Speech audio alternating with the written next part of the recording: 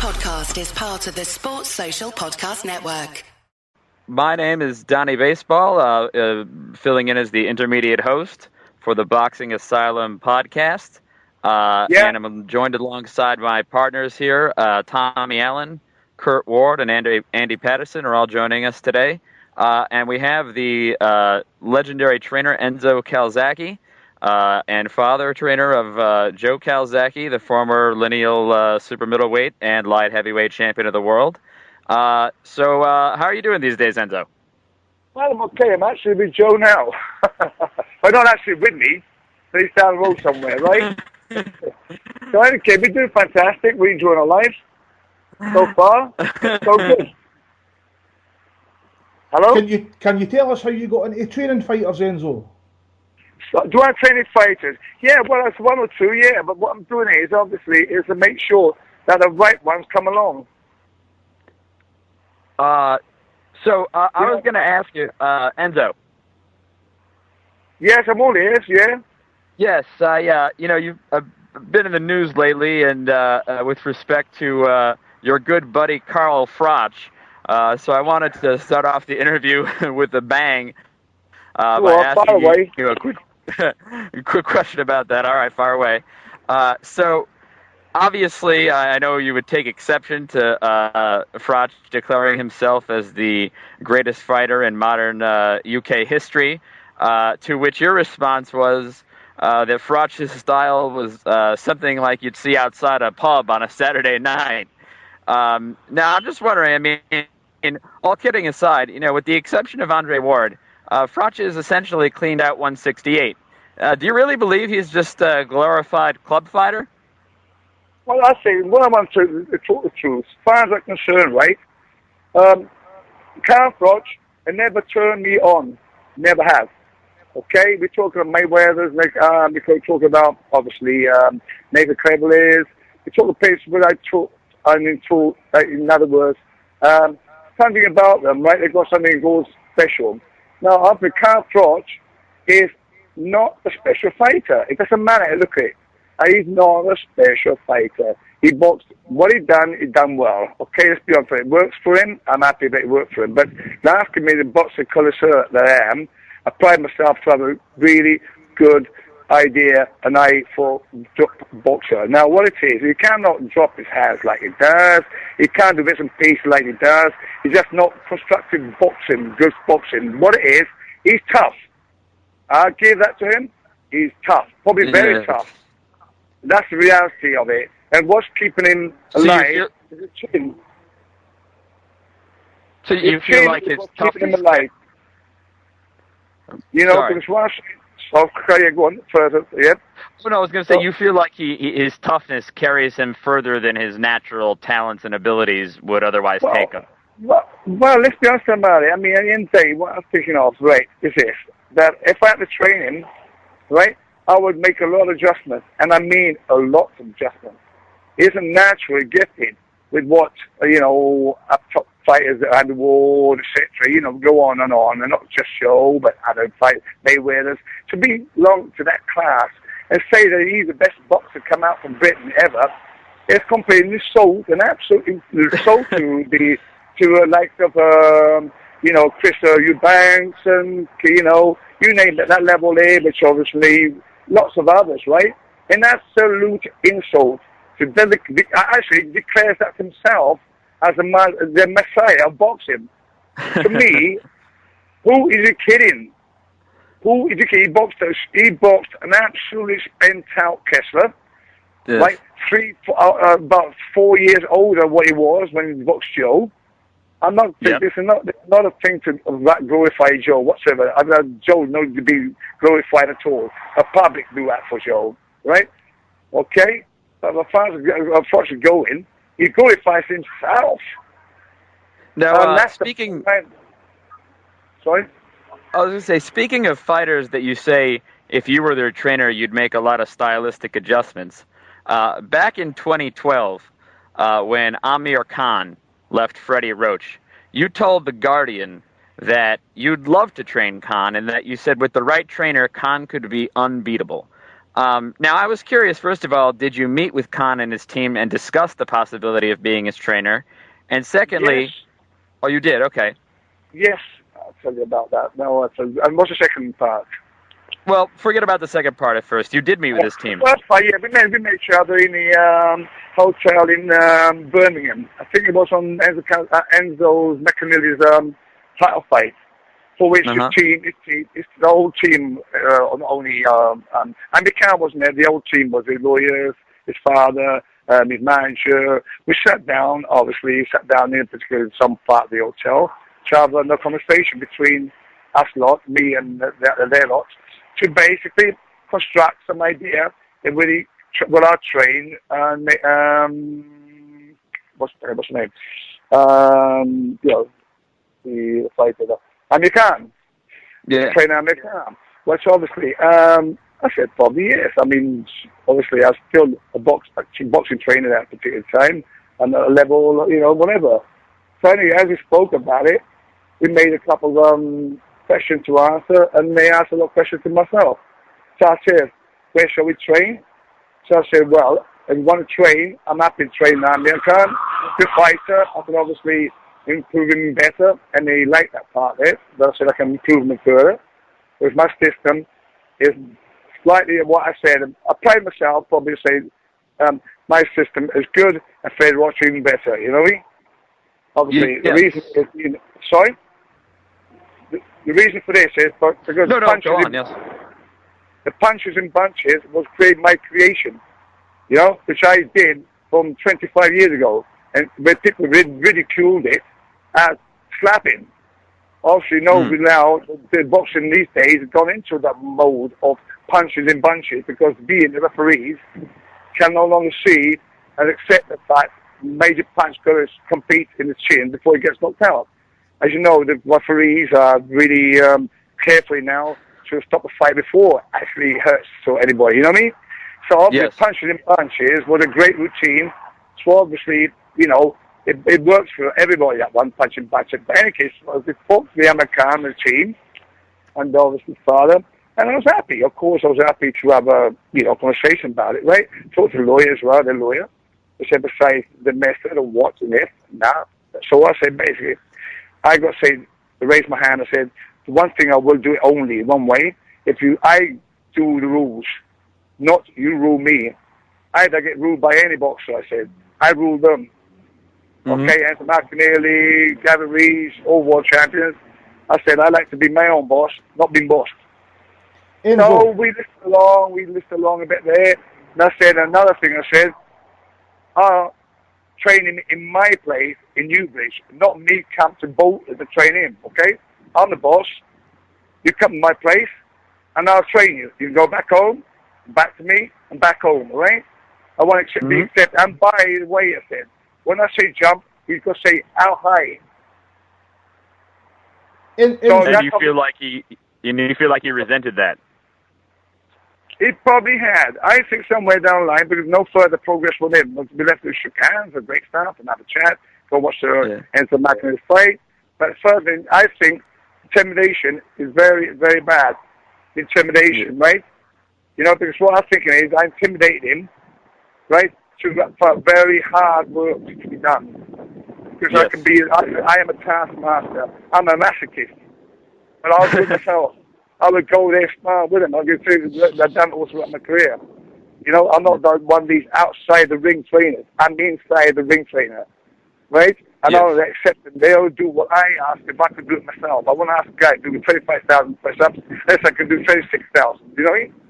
Yep. Now, before I turn this over to the other panelists so they can ask some questions, I just have one last one kind of related to this, which is, given that he did go with Virgil Hunter, and given that, in his last fight, after being with Hunter for several months, he seemingly just squeezed past Diaz and didn't really look substantially different than he had before Virgil Hunter. Do you think Virgil Hunter is overrated as a trainer? I mean, is he just lucky that Andre Ward walked into his gym? By far. I mean, at the end of the day, I don't readjust trainers, but I don't even insult him. And the fact that he works behind the gym, on the floor, while that guy was sitting in a stool, I've never seen that before. I've never seen before. I don't know what benefit is to come, turn his head round, looking down all over the place. That's not tactical professional training, as far as I'm concerned. That's not professional. You've got to be at their face, eye to eye. Look at me when I'm talking to you. All right? Mm-hmm. That's the way you train. That's the way we're trained, and that's the way I think people should train in people, boxers. Look at them eye to eye. Let them see in the eyes what you're talking about. Not turn his head down a bloody corner. I've never seen that before in my life. So obviously, no, but that word, I think definitely he's overrated. Because I can't. He's overrated. Okay. All right. So let me turn this over now to Kurt. Kurt, fire away for Enzo. Yeah. Hi, Enzo. Hello? Looking back over Joe's, undefeated pro career, what would you say his finest performance in the ring was? Well, listen, truthfully, to say that, it's hard to say it because I look at the fight in division. My eyes are on in that particular fight. I don't bet it until after, a long time after, looking back at everyone this fight. Okay. And to me, some of what you think is not the best are the best because there must have been a hard task on it, and he won flying colours. So, which is the best one? Let's say some of the best. How's that? Yeah. Lacey was a good one. Kessler was beautiful. Roy Jones was a fantastic one. Eubank. We go Eubank, of course. So it depends which one would you put as number 1 and 2 and 3 and 4. You see what I mean? Enzo, I think a really underrated performance of Joe's was against Charles Brewer. Charles Brewer, what a fight! That was a great fight. What a fight! Yep. So I mean, what I'm saying is, in a nutshell, is that you're asking me and I would turn around and say, which one? I'll think myself, which one? Eubanks was fantastic. That made him basically that hard, fast, tough, that brilliant guy called Chris Eubanks made Joe in some way his character because he had to know where he got first time ever, and he felt so. That's a great one. The surprise one was Lacey, the way he destroyed him. That's a surprise more than anything because I knew from day one I said from day one, Joe will tell you. Look in his book. It says I told him you destroy him. He said, why did you say that? Well, it's common sense, I said, Joe. Listen to me carefully. That guy punches 1 punch in 5 moves. Yeah? You punch 5 punches in 1 move. And he said, oh.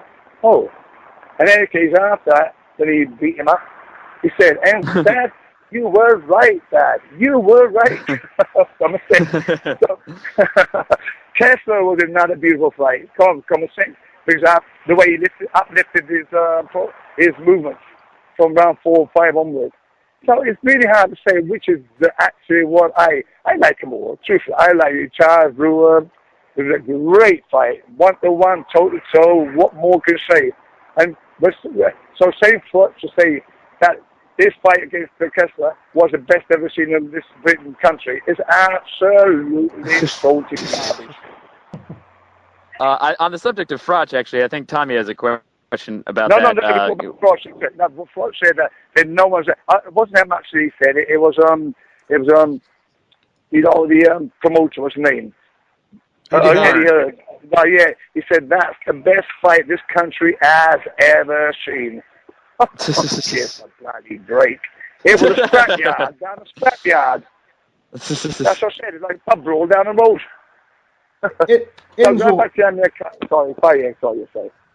Enzo, how do you think a fight with Nathan Cleverly and Froch would go?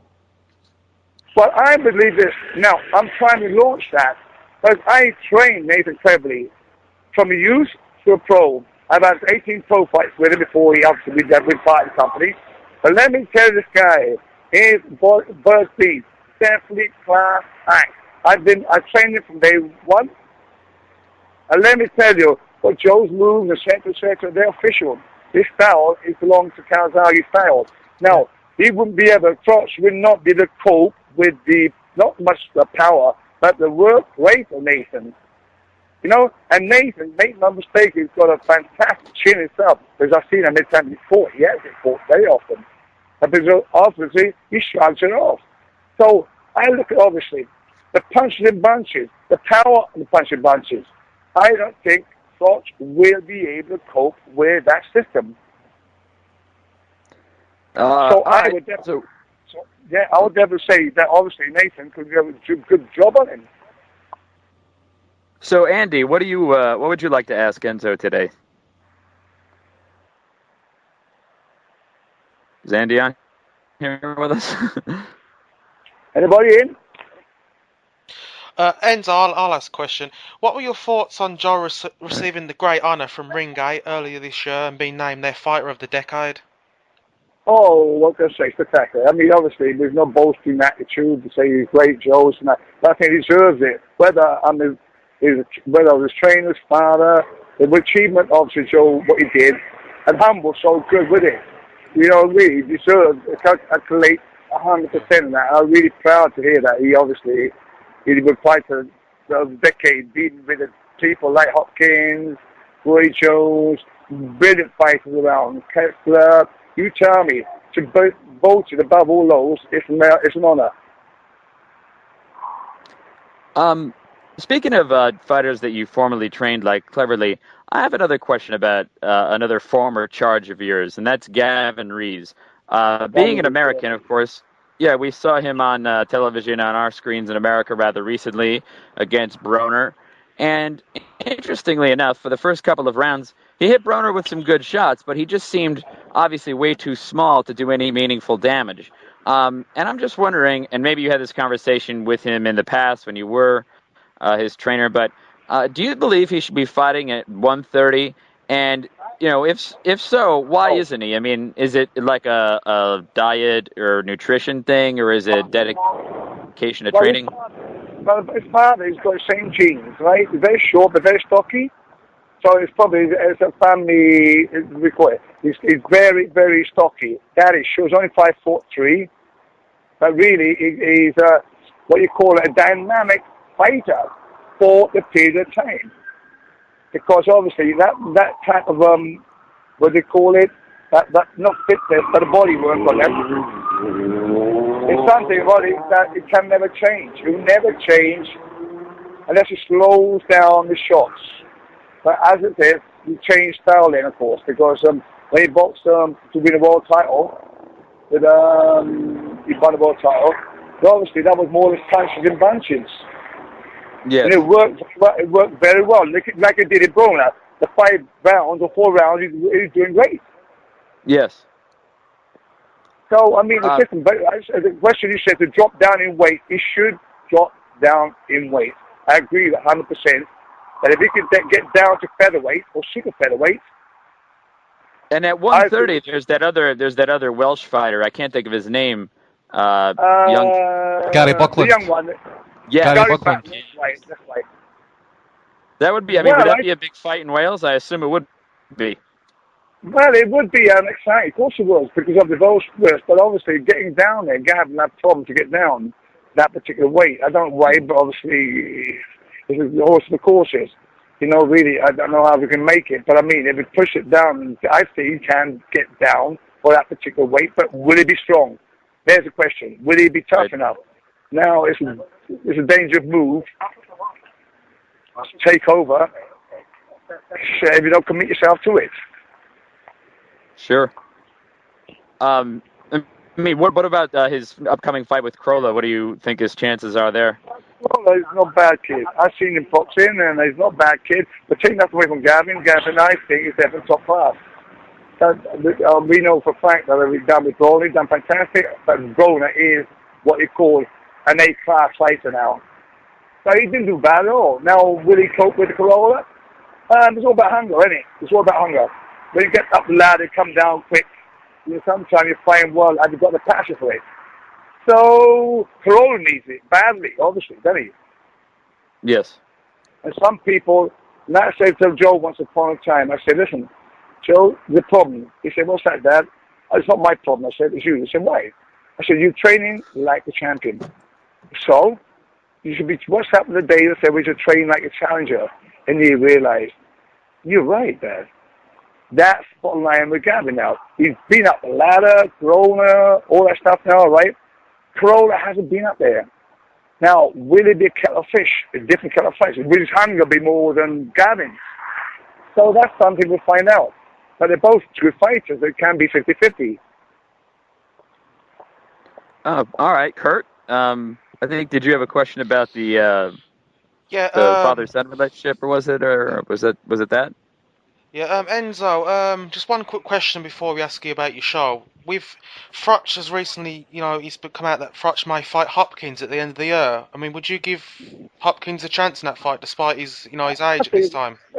How come he's looking for him? Why? He's 50 years old. He's supposed to be this new body on the town. What the hell are they looking for him for? Why? What's wrong with Kevin? What's wrong with Joe? Yeah. So it's an absolutely, what I say personally, he's sold the boxing. Because then he's obviously do it for the money. Yeah. Not because he's so good, it's just the money case. Why are you taking the same path as Joe again? Another one. And Enzo, could you let our listeners know about the upcoming show you got at your gym? Oh, fantastic! I would like to tell you. Yeah, it's on the 5th of July.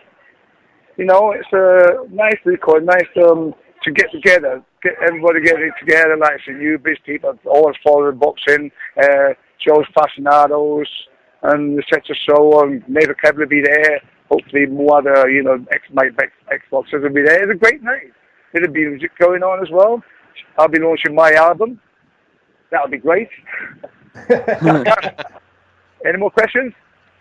That's fine, Enzo. Thanks very much for your time, mate. You're welcome aboard, right? Okay. Good luck, mate. Good luck. Thanks a lot, Enzo. Do you notice I did it last round once? Hey, mate, you can swear if you want. We didn't fuck about on here, Oh, mate. for fuck's sake, motherfuckers. I like it.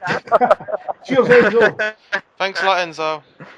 Thank you, Enzo, Cheers, very much. Bye-bye. Cheers. Bye. Sports Social Podcast Network.